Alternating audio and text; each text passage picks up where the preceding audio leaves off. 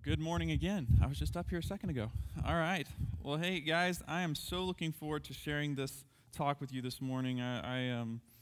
There's sometimes that I come up here and I have a message that God didn't just work with me over the course of the week about sharing with you, but really God has spent the course of the week shaping and molding me, teaching me some things. And those are my favorite weeks because I would so much rather come and just talk to you about what God has been teaching me. And that's what I want to do this week. I just want to share with you a personal journey God has taken me through to really expose a problem in my own life. And of course, you know that just because I serve here doesn't mean that, my wife will vouch for me that I have plenty of imperfection to go around, right? So God has really been showing me an imperfection in my life. He's been showing me something that I need to work on, and He's really taken me through a journey of discovery in the Bible to help me understand this, and I just want to share it with you if you'll allow me to. I want to talk to you about a problem that I think a lot of really good people have. I think there are a lot of wonderful people in the world who struggle with this issue, but the thing about it is no matter how hard you try to be a great father, a great mother, a great friend, a great worker, it still doesn't matter. This problem, if it is an issue that you struggle with, it will break things in your life and it will cause you to miss opportunities. And what we're going to be talking about this morning is what I would like to term a problem with occasional anger. Has anybody in this room ever had a little bit of occasional anger, right? Yeah. It seems to be kind of ubiquitous, doesn't it? I mean, pretty much all of us, I think, at certain points, I think about this. I tend to think that I'm kind of a laid-back person. I certainly wouldn't say that I have some sort of pathological struggle with anger. I tend to be just kind of, in fact, probably I would be a person that if you really got to know me, you'd say, hey, Jonathan usually lets things roll off, But I will tell you that if you back me into a corner, right, eventually you get me desperate enough and I'll show my teeth, right? And I think all of us are that way to a certain extent. So what I want to talk about is how do we deal with that? Because at some point in your life, you'll be backed up against the wall. And how many of us know that the moments that most determine the success that you'll have in your future are those moments that you're backed up against the wall? It's those moments when you're desperate. It's those moments when you have to make a decision in a difficult time. Those moments will determine what your future looks like. And those decisions will be crucial. And I know as I'm even beginning to talk about this, right, as I'm even starting this up, I know there's somebody in the room, probably a guy, right, who's saying, I don't struggle with anger. Never. I don't deal with it. I don't lash out or whatever. Maybe you're like me and you have the spiritual gift of passive aggression, right? And so you struggle with the 3 S's, sarcasm, sour looks, and silence, right? Those are anger cues just like lashing out, okay? So let's just all kind of come to an agreement here. Whether we shut down because we're angry or we lash out because we're angry, moments where we get angry, we have the potential to lose something. I want to talk to you about that. And I want to talk to you about a guy in the Bible and I picked this story for a reason. Because you know what? When God started to deal with me in my heart and say, Jonathan, sometimes you struggle with anger and you need to get it in check. And I said, yes, God, but I'm a good guy, right? I'm not perfect, but most of the time I'm pretty tolerant. Most of the time I'm pretty patient. Most of the time I basically told God I'm a teddy bear, right? And I'm pretty close to that, right? But God said, yeah, well, that may be the case. But God took me to a story in the Bible where there's a guy whose patience I cannot even come close to. His ability to deal with problems, I cannot even come close to. His willingness to follow God, I'm not even close to there. And yet, his anger cost him something. I want to talk to you about this guy. His name was Moses. And here's the deal with Moses. Moses was so special that out of all God's people, God picked him to lead his people out of slavery into a land that God had chosen for them. Now think about this. That may sound like, we've heard this all our life. Moses was picked to lead God's people from Egypt, let my people go. And, if you've watched the movie The Ten Commandments or whatever, you can have those images coming to mind. But let's just talk about this for a second. The best scholars who have looked at this believe there were probably about 2.5 million people that Moses was called to lead 250 miles from Egypt to the Promised Land. 2.5 million. Anybody been to the Kansas City Chiefs Stadium? Right? Few people. Good. Organize a football trip. Okay. So you could fill up the Kansas City Chiefs Stadium 31 times with this group of people. Can you imagine? God calls you to lead that many people 250 miles on foot. Right? So he must have been something special. And even God said that. God even said he was special. In Numbers 12:3, the Bible says, now Moses was very humble more humble than any person on earth. Can you imagine God saying that you're more humble than any other person on earth? I mean, this is a guy that you just would not imagine would have a problem with anger. I mean, humble people aren't angry, right? I mean, but you should know that the job that God called Moses to was not an easy job. I mean, think about it. First of all, it wasn't easy getting out of Egypt because God's people were in slavery. So you remember the whole story of Moses trying to negotiate God's people's freedom from the Pharaoh. I mean, that was difficult. But then on top of that, just trying to move that group of people 250 miles on foot is no small deal. But if the Hebrews had been cooperative, obedient, God-honoring people, then it might have been doable. But that wasn't the case. The Hebrews just weren't sure that they trusted God. But God wasn't there so much in person. So the Hebrews didn't really have God to complain to. So guess who they complained to, right? Moses became God's official complaint department, right? For 2.5 million people, if you work in HR and you feel like your whole life is everybody that in your office coming to complain to you, can you imagine 2.5 million people coming and griping at you all the time? I mean, here's the thing. Maybe you know what it's like. Maybe you know what it's like when people who come to you and are angry with you aren't even really mad at you. They're mad at what you represent. Or they're mad at something that you're connected with. They're not even really mad at you, but you feel the full brunt of their anger. Well, that's where Moses was. I mean, they got mad at Moses because they didn't have enough water to drink, so Moses talked to God about it, and God provided water. Then they got mad at Moses because they didn't have food. So Moses talked to God about it, and God actually provided bread that would show up on the ground in the mornings. I mean, straight from God's bakery, bread on the ground, right? And they got mad at Moses because later they didn't have enough water again. So Moses talked to God about it, and God said, look, I want you to hit that rock over there, and water's going to come out of it. And so Moses did that. And then God called Moses up on a mountain, gave him 10 commandments, gave him his law, his standards for living. Moses comes down off the mountain with God's law and finds the guys that were worshiping some joke statue they'd made out of gold. They'd basically turned away from God and were worshiping this golden statue. And if that wasn't bad enough, it was Moses' chief of staff, more or less, who'd made the thing in the first place, right? But Moses begged God not to destroy the Hebrew people and start over. And later the people just started complaining about general stuff again, and God sent a fire that started burning up the edges of camp. And Moses went to God and he said, God, please don't hurt these people with that fire, and God stopped the fire. Then the people said that the manna wasn't enough. You know, they started grumbling. They got mad at Moses because in Egypt meat was on the menu, right? There was no meat. All they had was bread, right? So Moses goes to God and he asked God to do something. God sent quail. Now, if you're a bird hunter in the room, if you can imagine how much quail God would have had to have sent to feed 2.5 million people, that was no small deal. Then in Numbers 12, Moses' key leadership team rebelled against him and insinuated they ought to be the leaders. And this time Moses didn't even have to go to God. God took care of it before Moses even had time to react. But finally, and this is the big one, they were going 250 miles from one place to the other place. They get within a few days' distance of where they're going. And they send in 12 people in an advance team to go check out the land that they're getting ready to go into. They sent an advance team into Canaan. 2 of the guys came back and said, you know what, there are a couple problems there, but the truth is we can totally take it. God has told us to go there. We need to go in. We need to take the land. Let's do this. And 10 of the guys came back and said, you got to be crazy. We're going to get pummeled, right? We got to turn back. Who do you think the people listened to, right? Listen to the 10 guys, and guess who they blamed, right? They blamed Moses, right? And this is familiar territory for Moses, but it's worse this time. I mean, this time they're already chartering a bus back to Egypt, right? They're nominating a new leader, and they're planning to kill Moses on the way out of town, right? But even then, in the middle of that, Moses begged God to forgive the people. But this time there would be a really heavy consequence. God told Moses, he said, you know what? I prepared this land for these people. I had it ready for them. I knew they could go take it. They chose not to go in, so fine. They don't get to go in. Anybody over the age of 20 right now, they're going to wander around in this wilderness for 40 years until they die off, and then the young generation is going to get to go in and take the promised land. Only people who are going to be able to make it are going to be Caleb and Joshua, the 2 guys who said, we can take it. The two members of the advanced team who believed they could do it. God said, I'm going to let them stick around, and they'll get to go in, but all the other adults, they won't make it. Right? Can I ask you for a second, just taking a step back, put yourself in Moses' place.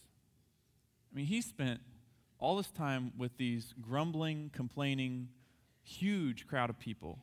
They're always mad at him. They're always upset with him. And it's not his fault. He's just doing what God has told him to do. And God just told him that he's going to have to babysit these guys for 40 more years. I mean, that's a big deal. I mean, I'm not good at math, all right? So maybe you'll find out that my math was wrong on this. I did a little bit of my own math, and Google's great, right? Because you can find anything out on Google, right? So I decided, I wondered, if they were walking a decent distance during those 40 years, how far could they have gone, right? So I figured out, if they had walked for 2.5 miles a day, 5 days a week for those 40 years, they would have walked the circumference of the earth plus some. Can you imagine? Moses has been dealing with these guys, but all this time he keeps thinking, we just got to get there. We just got to get there. I mean, some of you guys who've traveled with small kids in the back seat, you know what I'm talking about, right? We just got to get there. We just got to get there, right? 250 miles, and he finds out that now he's going to have to watch these people for 40 years while they literally stay in one small patch of desert and walk the distance of the circumference of the earth. I've got to be honest with you. If I was Moses, I don't know how I would have responded. I don't. You think about a guy who's gone through so much, but God continued to serve the people, and he continued to go to God and say, God, be kind, be generous, be gracious to these people, be merciful. Folks, Moses was a good guy. If there ever was a good guy, Moses was a good guy. And while I can't ever come close to that standard, I hope I'm a good guy too. The Bible says nobody's perfect, and I don't ever expect to be perfect, but I want to be a good guy. I hope to be a good guy. But I would be doing myself a disservice if I did not keep in mind that even good guys have a breaking point. Even good gals have a breaking point. You can try to do the right thing. You can try to be gracious. You can try to be humble. You can try to be merciful. But there will be moments when anger will still show up on your doorstep. Folks, anger is a God-given emotion. It's a normal emotion. It will come. The question is what we do with it. Numbers 20, I want to read this to you because this was kind of Moses' breaking point. It says, in the first month of the year, the whole community of Israel arrived in the wilderness of Zin and camped at Kadesh. Now again, they're wandering around. They're not getting any place in particular, right? There was no water for the people to drink at that place, so they rebelled against Moses and Aaron. Now keep in mind, some of y'all have been babysitting 10, 12 kids at a time, so you know what a coup is, right? You know what it's like when mutiny occurs, and mutiny can occur with 10 kids and 2 adults. I'm telling you, it can happen, right? But imagine being one adult and having 2.5 million people decide to mutiny on you, right? They blamed, of course, Moses and said, and then these whiniest people in the world, they said, if only we had died in the Lord's presence with our brothers, right? Why? And by the way, why did they not die with their brothers? Well, because Moses kept asking God, please be merciful, please be gracious, please be kind to these people, right? Why have you brought the congregation of the Lord's people into this wilderness to die along with our livestock? Why did you make us leave Egypt, right? It's always funny, when in hindsight it can always work that way, right? Somebody who's a leader and you're going along with them, yeah, you lead us, you take us where we're going, and then it doesn't turn out the way you want, and you're like, you made us do that, and that's what they're doing, right? Why'd you make us leave Egypt and bring us here to this terrible place? This land has no grain, no figs, no grapes, no pomegranates, and no water to drink. That's their shopping list, right? Moses and Aaron turned away from the people and went to the entrance of the tabernacle, where they did what? Fell face down on the ground. And then the glorious presence of the Lord appeared to them, and the Lord said to Moses, you and Aaron must take the staff and assemble the entire community. And as the people watched, now watch what his instructions were, speak to the rock over there, and it will pour out its water. You'll provide enough water from the rock to satisfy the whole community and their livestock. So Moses did as he was told, and he took the staff from the place where it was kept before the Lord. Now, so far, this sounds like the Moses we all know and love. Right? He has a problem. He goes to God. He says, God, we got to do something about this. And God says, okay, here's what you do. And Moses begins to respond. He starts to do what God tells him to. But somewhere on the road to doing the right thing, anger gets a hold of him. Look at Numbers 20, verse 10. Then he and Aaron summoned the people to come and gather at the rock. Listen, you rebels, he shouted. Must we bring you water from this rock? And then Moses raised his hand and struck the rock twice with the staff, and water gushed out. So the entire community and their livestock drank their fill. Folks, I don't know if this speaks to you, but man, it speaks to me. Moses was on the way to do the right thing, but anger crept in and he did the wrong thing. Have you ever experienced that in your life? Some situation comes up, some bad thing comes up, and you know you're on the way to respond correctly. You've already got it in your mind. You're going to respond in a metered, kind, gracious way. That's what you know you should do, and you're on your way to do it. But anger grabs a hold of you at some point, and at some point, instead of responding, you over-respond. You go too far. That's what Moses did. Moses was going to respond, but he over-responded, and in public, God stood behind Moses and provided water, but in private, God would inform Moses of the cost of his actions. I want to read this to you out of Numbers 20. But the Lord said to Moses and Aaron, because you did not do what? trust me. Because you did not trust me enough to demonstrate my holiness to the people of Israel, you will not lead them into the land I'm giving them. After a lifetime spent leading God's people toward a destination, Moses won't get to go there. Moses is going to die off with all the rest of the adults. He won't get to be the leader who takes the young generation into the place that they were meant to inherit. Can you imagine? Can you imagine what it must have felt like? I mean, he was a good guy. I mean, that's not fair, is it? It's not fair, is it, that a guy who did so many good things for so long and had really worked to honor God, it's not fair that God would take something like that away from him just because he had one moment where he sort of hit a temper tantrum, right? I mean, Moses wasn't an angry person. He was a good guy. He wasn't abusive. He wasn't aggressive. He just let his temper get the best of him for a moment. Here's the crux of what I want to say to you this morning. Anger is a God-given emotion. Anger is something we'll all experience. But if you let anger control you for a moment, you will lose a bit of your future. If you let anger take control of you, you will lose something God has planned for you. How can we avoid that? I want to spend just a few minutes with you this morning and talk to you about the major way we can try to avoid the mistakes that lead us down that road where we let anger take control of us and we lose a bit of our future, which, by the way, some of us have already lived that, haven't we? Some of us became angry at our job and we lost a little bit of our potential at that job. Some of us have been angry at our kids and we've lost a little bit of the future that we had, of the relationship that we had. We've become angry with our spouse over and over again and we've lost some of that bond that we had with our spouse. How do we keep from doing that? I want to share with you, if you're a note taker, I want to share with you 3 mistakes that lead to letting anger control of you. 3 mistakes, and I just want to go over these quickly and then we'll be done. Here's the first one, and I think maybe this is the most major of the 3, and that is this. It's the mistake of believing that this is between me and the person that I'm mad at. If I'm mad, this is just between me and them, right? Have you ever noticed when you get mad, you sort of develop a little bit of tunnel vision, right? It's like the rest of the world just sort of fades out for a minute, and it's like you and that other person, right? And it's just grrr, you know, I mean, it's on at a certain point, right? And everything else sort of fades into the distance. I kind of have that problem. And we have sort of a whole language to go along with this, don't we? And we have specific phrases in order to keep it that way, right? This is none of your business. Butt out, right? This doesn't concern you, right? These are little bits of language we've developed to help people understand that when you get angry, it's between you and the person you're mad at. Now, don't come in between them, right? And how many of us know that's a really dangerous place to be, right? You get in between 2 people who are angry at each other, and you could end up, not doing too well. Let's ask this question for a minute. What was it that God said to Moses was wrong about his anger? Because I could sit here all day long and tell you what I think was wrong about Moses getting angry, but that wouldn't be very important. The question is, what did God say? And look at what he says in Numbers 20, verse 12. The Lord said to Moses and Aaron, because you did not trust me enough to do what? To demonstrate my holiness to the people of Israel, you will not lead them into the land I'm giving them. Now let's talk about that word holy for a minute. Whenever you see the word holy in the Bible, the idea of holiness is being different, being set apart, being not the average, not the normal, something that's special and different and set aside.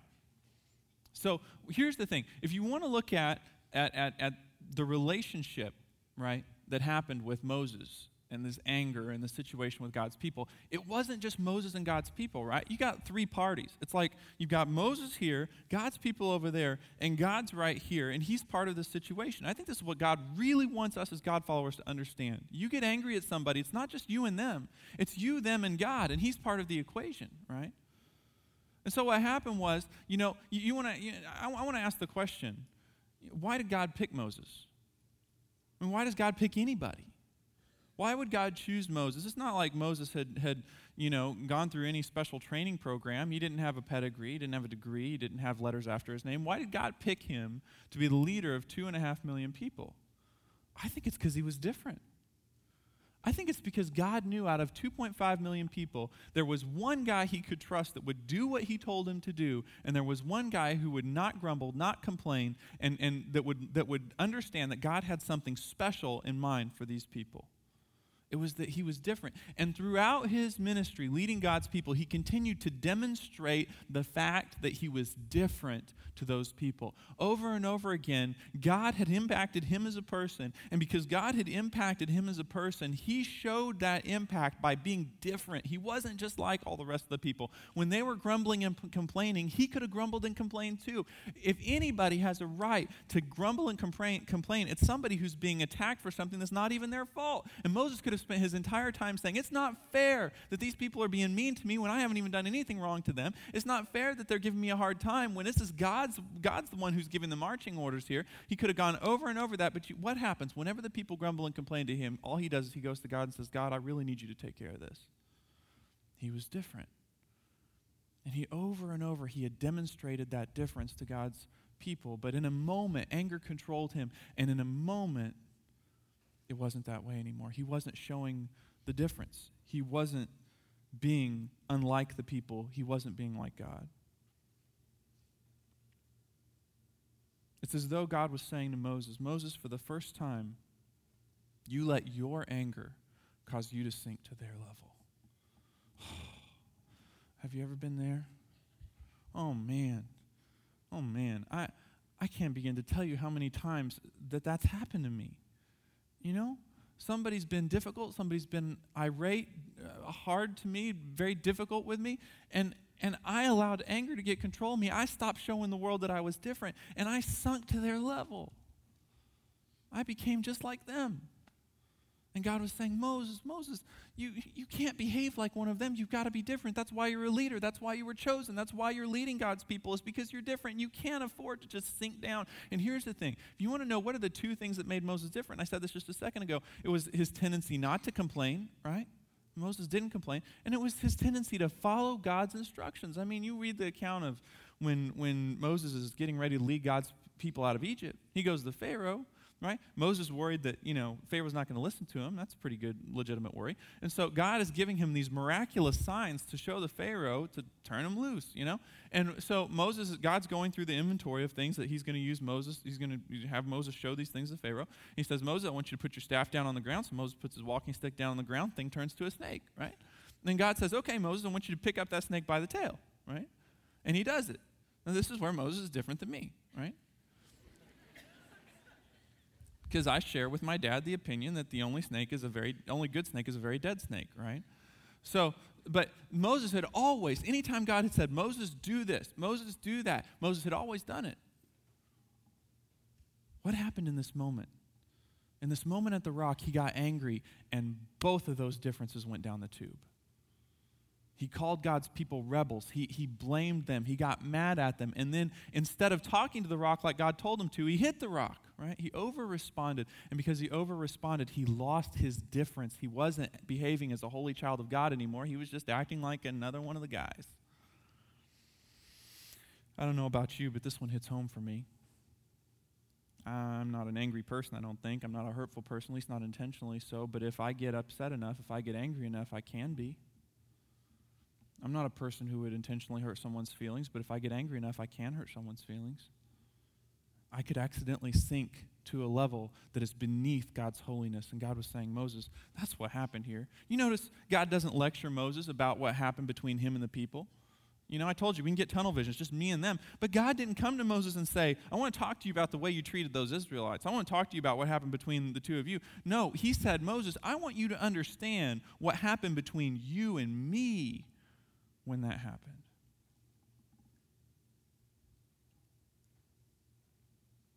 Ephesians 4:26 is a verse that if you don't already have it marked in your Bible, I really highly recommend you mark it. It's a fantastic verse, and this is what it says. A lot of us, by the way, half of our culture who doesn't, you can talk to somebody who's never even been to church, and they'll probably know half of this verse, right? But Ephesians 4:26 says this. This is the half they might not know. In your anger, do not sin.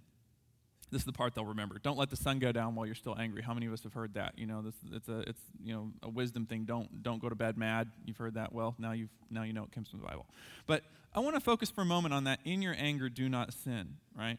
The Bible is saying. Did you notice the Bible says don't get angry? That does not say don't get angry. The Bible doesn't say you're not to get angry. The Bible says when you get angry, don't sin.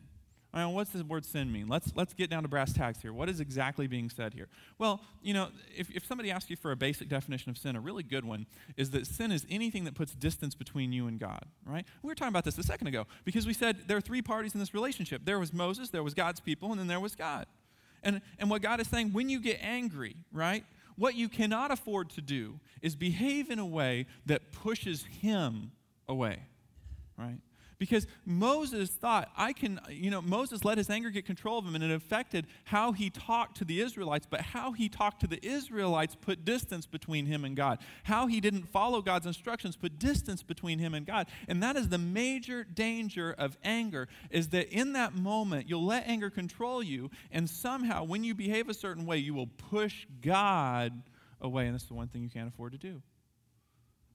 In your anger, don't sin. But I think appropriately in this case, we look at the literal meaning of this word in the Hebrew, or in the Greek, it means to miss the mark. And we talked about this a second ago. There is a mark. There is a response. Just because something bad happens to you doesn't mean there is no response necessary. Obviously, there is a response necessary. What God is saying is don't over-respond. Don't miss the mark. Don't go beyond. Just go to where God tells you to go. And Moses had gotten clear instructions from God on what he was to do, and Moses over-responded. He missed the mark, and I think some of us know what this feels like. One of your kids misbehaves and you need to respond. You know you should respond. You know there's a right response. But in going to respond, you over-respond and you push God away. Something bad happens at work. Some bad situation happens and you know you have to respond. You don't have a choice. You've got to respond. But you over-respond and you miss the mark and you push God away. God is saying when you get angry, you can't afford to do that. When you get angry, you cannot afford to push God away. I think this is where we get stuck, right? Because we say, but God, I have a legitimate problem here. I mean, I really do. This guy is a jerk, right? I'm really dealing with some major problems here. This is a big deal. This is a major problem. But the thing about it is, and this is what I really want to, I want to leave you with this morning. If you think about some of the more important thoughts I've given you, I want you to really get this. Moses did have legit problems. And as long as Moses responded with God, he was in great shape. But there came a moment where Moses started responding for God. And when that happened, it all fell apart. I don't know if you're like me, but there are moments when I just say, God, are you going to do something here? You going to do something? I mean, this person has got it out for me. This person is against me. They're trying to cause me a lot of difficulty. Are you going to do something? And I keep waiting for God to do something, and God doesn't do something. There comes a moment where I get so frustrated and so angry, I say, God, if you're not going to do it, I'm going to do it. And I start responding for God instead of responding with God, and then the whole thing blows up. God's saying, Moses, don't push me away. When you get angry, don't push me away. Respond with me. If you respond with me, you'll meet the mark. But if you respond for me, you'll over-respond and you'll miss the mark.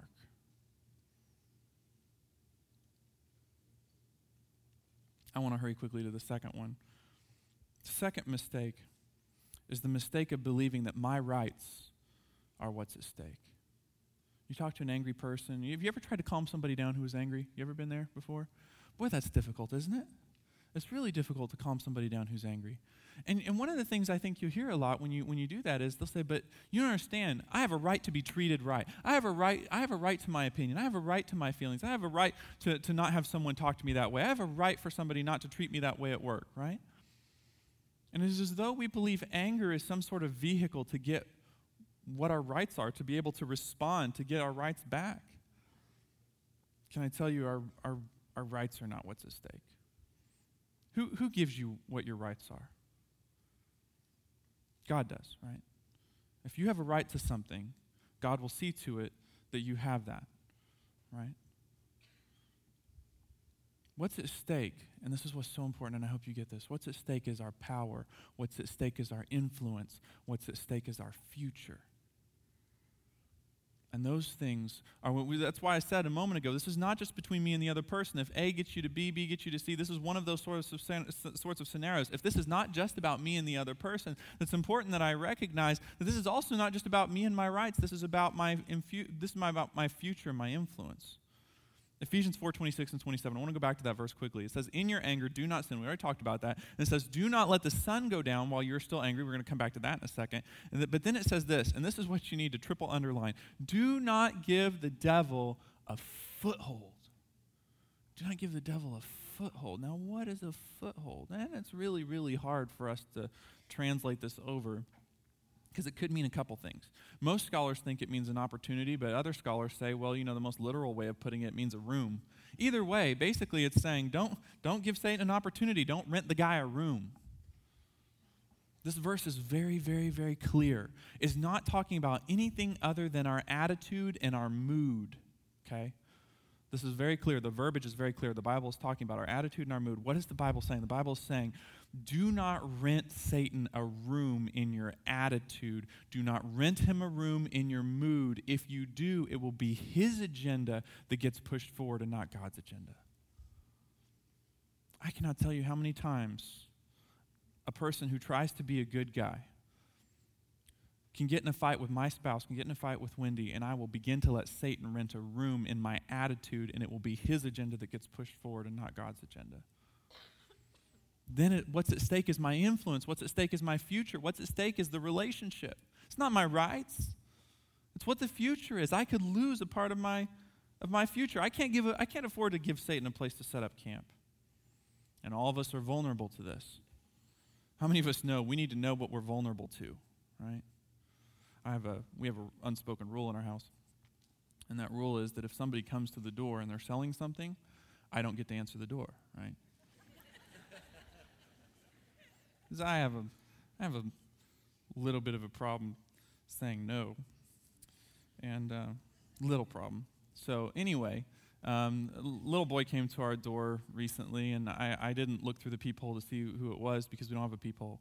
And so I open the door, and it's this little kid, and he's selling stuff. And it should be illegal. This kid is so young. I'm already sold. I'm just like, oh, what a nice little kid selling stuff, And then I look down at his little roster. He's got his roster with him, and there are no names on it. And I'm thinking, what heartless people in my neighborhood that they haven't bought. I didn't know it was the first stop on his trip, I'm sure everybody in my neighborhood bought a ton, but I guess we were just the first one. So I'm thinking, how terrible is this? Nobody's bought anything from this poor little kid, And he looked up at me with those puppy dog eyes, and I don't remember what he said. And I said, sure, no problem. How much is it? And he's like, it's $10. So I pull out $10 bill cash and give it to him. Now, this is a very young kid, right? All he does, he takes the $10, he says, thank you, and he walks on, I figured that's just the way it normally goes, right? So I shut the door, and my wife says, what was that all about? And I said, well, it was some kid selling something for his school. Oh, yeah? Well, how much was it? Well, it was $10. Oh, okay. What's it for? I don't know. Well, what school's he from? I don't know. Well, what is it that you bought? I don't know. Well, did he give you anything? No. Well, did he take your name down? No.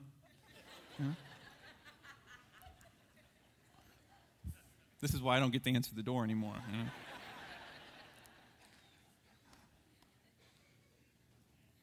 It's funny, in life there are certain things that we're vulnerable to. There's certain things that can just sort of make us behave in not smart ways. But on kind of a more serious level, though, can I just tell you, there isn't one of us that's not vulnerable to anger when it comes knocking on the door. There isn't one of us who's not vulnerable to respond in a bad way when that opportunity comes up. And when the Bible says don't rent Satan a room, he's just saying, look, there's going to be that moment. You're going to get angry. You're going to hear Satan knocking on the door saying, all right, time for me to come in and set up shop. I'm going to come in and give you some choice words to say to your wife. I'm going to come in and give you some choice things to do at your job to really get back at that person. And he's going to be knocking on the door. And can I just tell you, you're so vulnerable to that. All of us are. You cannot afford to open that door. What's at stake is your future. Moses was a leader. God had placed him there to lead. And let me tell you, what is important, and it's important to understand that your ability to lead is largely going to be based on how much control over your mood that you have. Here's the thing. The Bible says, don't let the sun go down on your anger. And it's been so misused over the years. I've heard lots of couples say, what's clear about the Bible is the Bible's saying if you have to stay up till 3 o'clock in the morning and hash out something, so that you're not angry about it and get it resolved, and that's what it means. I suppose that's an okay way of looking at it. But what? The Bible wasn't saying that it's all about solving our issues. You know what the Bible's saying? Which, by the way, I don't even have time to say this, but I'm going to say it anyway. One of the most foremost marriage relationship researchers in our time has said that he studied couples, and he says from a time a couple's newlywed to a time they've been married for 20 years, at 20 years, they're still fighting about 69% of the same content that they were fighting about when they were newlyweds. Only 31% of their problems have they solved, right? So if this verse means that we have to solve our problems before we go to bed, Houston, we have a problem, right? No, what the Bible is saying, it's so clear. The verbiage is so clear. It's saying your mood. It's the Bible saying don't allow yourself to have an angry mood when you go to bed. Or it could mean that you shouldn't allow the sun to go down, right? But one of the two, right? Either the Bible is suggesting you have control over when the sun sets, or you have control over your mood, right? I tend to think it's more likely we have control over our mood. I think that's what God's trying to tell us. What's at stake is your future. What's at stake is not your rights. Okay, thirdly, and I have 2 minutes to do this quickly. Thirdly is believing that when it's over, it's over. Believing that when it's over, it's over. Folks, I gotta tell you, I work with couples all the time. People come in my office, they wear this like a badge of honor, you know? They say, oh, Jonathan, I blow up, things get me mad, and I get upset, and I blow up, and I scream, and I yell at people, But it's only like 4 or 5 minutes, and then I get over it, and then I'm fine, right? Like that's supposed to be some sort of badge of honor, right? Oh, after the blow up, we're all good. In our house, we're really, that's the way we are. We just blow up and then we get all better, right? Let me just tell you, I'm not buying that for a minute. The scriptures tell us that when we lose our temper, when we lose control, when we let anger gain control over us, when that happens, we lose a bit of our future. I want to go back to, and this may be difficult for the tech team because I'm kind of skipping around here, but I want to close with Ephesians 6, 12, and 13, guys. The Bible says this, for we are not fighting against flesh and blood enemies. Can we just take a moment and say, when you get angry, the people that you get angry at, they're truly not the enemy anyhow. We're not fighting against flesh and blood enemies, but against evil rulers and authorities of the unseen world, against mighty powers in this dark world and evil spirits in the heavenly places. Therefore, put on every piece of God's armor so you will be able to resist the enemy in the time of evil. Then after the battle, you'll be standing firm. All right, guys, this is the clincher. This is what I want you to get when you take this home. What is the armor that God's talking about? If the armor is what's going to protect us from the fight with the evil one when we're going through a difficult time, what is the armor? The Bible says the armor is truth, rightness, peace, faith, salvation, and the Word of God. I have 1 minute to tell you this story, but I want to give you a working case, right? That's the way I do things. I want to give you a working case because I want to talk to you about a time that I went through, the time of evil, okay? And here's the thing. I want you to know, when I used to read this verse, I used to think of the time of evil as being, something really bad happened, the world got to be a really bad place, and we were going through all this persecution, and maybe that's what the Bible's talking about. You know what I think the time of evil is? I think the time of evil is when Satan finds a really creative way of getting us out of the zone that God wants us to be in. That's what I think it is. I went through a time of evil recently. So, about a year ago now. Somebody bumped into my car, didn't leave a note. That was, I was thinking about this and chuckling when I was putting this down because I thought, I would never have thought that would be the time of evil. But you know what's funny? Satan used that to take me off track the whole day. And I did what adults do to vent now. I got on Facebook, right? And I wrote a little status and said, what is this world coming to? Is this where we are now, that people bump into other people's cars, they don't leave notes, left this big mark on my Volkswagen. This isn't cool, right? And I got a private message from somebody. I can't remember if it was a New Springer or not, but I got a private message from somebody who said, Jonathan, it's not that big a deal. In the grand scheme of things, it's really not that important. You can't let it sidetrack you. And I thought, man, somebody just preached to me in a huge way. For me, that was a time of evil. Satan had used that to get me off track, to take me off of what God's calling was for me for the entire day. So I want to give you a little case study. How should I have approached that? I want to give you what I believe is taking the armor of God to the time of evil. So what is it? All right, so my car got scratched. Truth, it's just a car anyway. It's not going to last forever anyhow. Rightness, hey, look at the things I've messed up in my life. If I were to hold the people who did this in contempt, then everybody that I've wronged should hold me in contempt, especially for my accidental mistakes. Peace, God asked me to be a peacemaker. Is this ding in my door so important that I need to live short of my calling? Faith, God will take care of me. If someone does something to cause me difficulty at any level, God will make it up to me, whether it's here or later in heaven. Either way, I win, right? Salvation. Who cares about a car door when I know that my sins have been forgiven and I have heaven to look forward to? And the Word of God. The Bible says, don't store up your treasures here on earth where moths eat them and rust destroys them and where thieves break in and steal. Store your treasures in heaven where moths and rust cannot destroy and thieves do not break in and steal, because wherever your treasure is, there the desires of your heart will also be. If my treasure's in a little green Volkswagen instead of heaven, I've got some major problems, right? Even in a time of evil. And I don't want you to take this. This is the last thing I have to tell you this morning. When you go out there and you find yourself in a time of evil, even if it seems like something small, but you know Satan is using that to sidetrack you, get you angry, and lose your potential, can I just tell you, you take the armor of God to him and you tell him to take a hike, because it's not that important.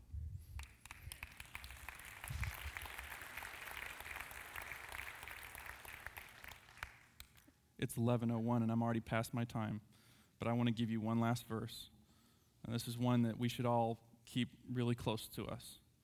Colossians 3:6 is saying, and in Colossians 3, Paul is saying, look, when you didn't belong to God, there were some things that became natural to you and they were parts of your behavior. And now that you belong to God, some of those things are still there and it's time to get rid of them. And this is what he says. Now is the time to get rid of anger, rage, malicious behavior, slander, and dirty language.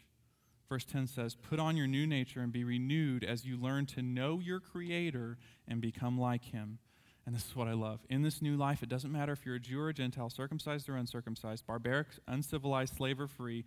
Christ is all that matters, and he lives in all of us. Folks, I know I told you a lot about anger, but can I just tell you, when you get stuck in the time of evil next time, and you know maybe something that doesn't rate as big to somebody else, but it's rating big on your radar screen at that moment, can I just remind you to hold that truth in your heart? Christ is all that matters. This may be a problem. It may be a difficulty. I may need to respond, but I can't over-respond because Christ is all that matters. He lives in me, and the world needs to see that he is different through me. Father, thank you so much for our time together. Thank you for our ability to examine the things that cause us difficulty and to talk about how you need us to respond, not to over-respond, but to respond with you and not for you so that we don't lose a bit of our future. And Father, we trust you with that in the moments that are most important. Heads are still bowed and eyes are still closed. And I know we didn't talk a lot this morning about what it means to have a relationship with Jesus Christ, but I just got to be honest with you. I know anytime we meet, you could hear what I'm talking about, and you could say, Jonathan, I've come here and I don't have a background with a relationship with Christ. I don't have that. Jonathan, could you tell me how I would have that, how I could have a relationship with Christ? Here's the thing. God has already done everything required. All he waits for is a yes from you. I'm going to say the words to a very simple prayer. You can say this in your head silently to God, and if you do, it'll be settled this morning, all right? Here we go. Dear Lord Jesus, thank you that you love me. Thank you that you died for me. I know I've done wrong things. I know I can't get to heaven on my own. I trust you, and I ask you to forgive me for those things. Please make me a member of your family. I accept your free gift of heaven and forgiveness. In Jesus' name, amen. Would everybody look this way for just a minute? If you just prayed that prayer, we have a packet of materials we want to put in your hands. There's a DVD and a booklet. We want to get it to you. You can just fill out your little Talk to Us card and say, I prayed to receive Christ. You can take that back to guest services, back through the center doors, or back by the coffee shop, and they'll put that in your hands. Thank you so much for being here. Next week, we're going to kick off the Friends series. We hope you have a wonderful weekend.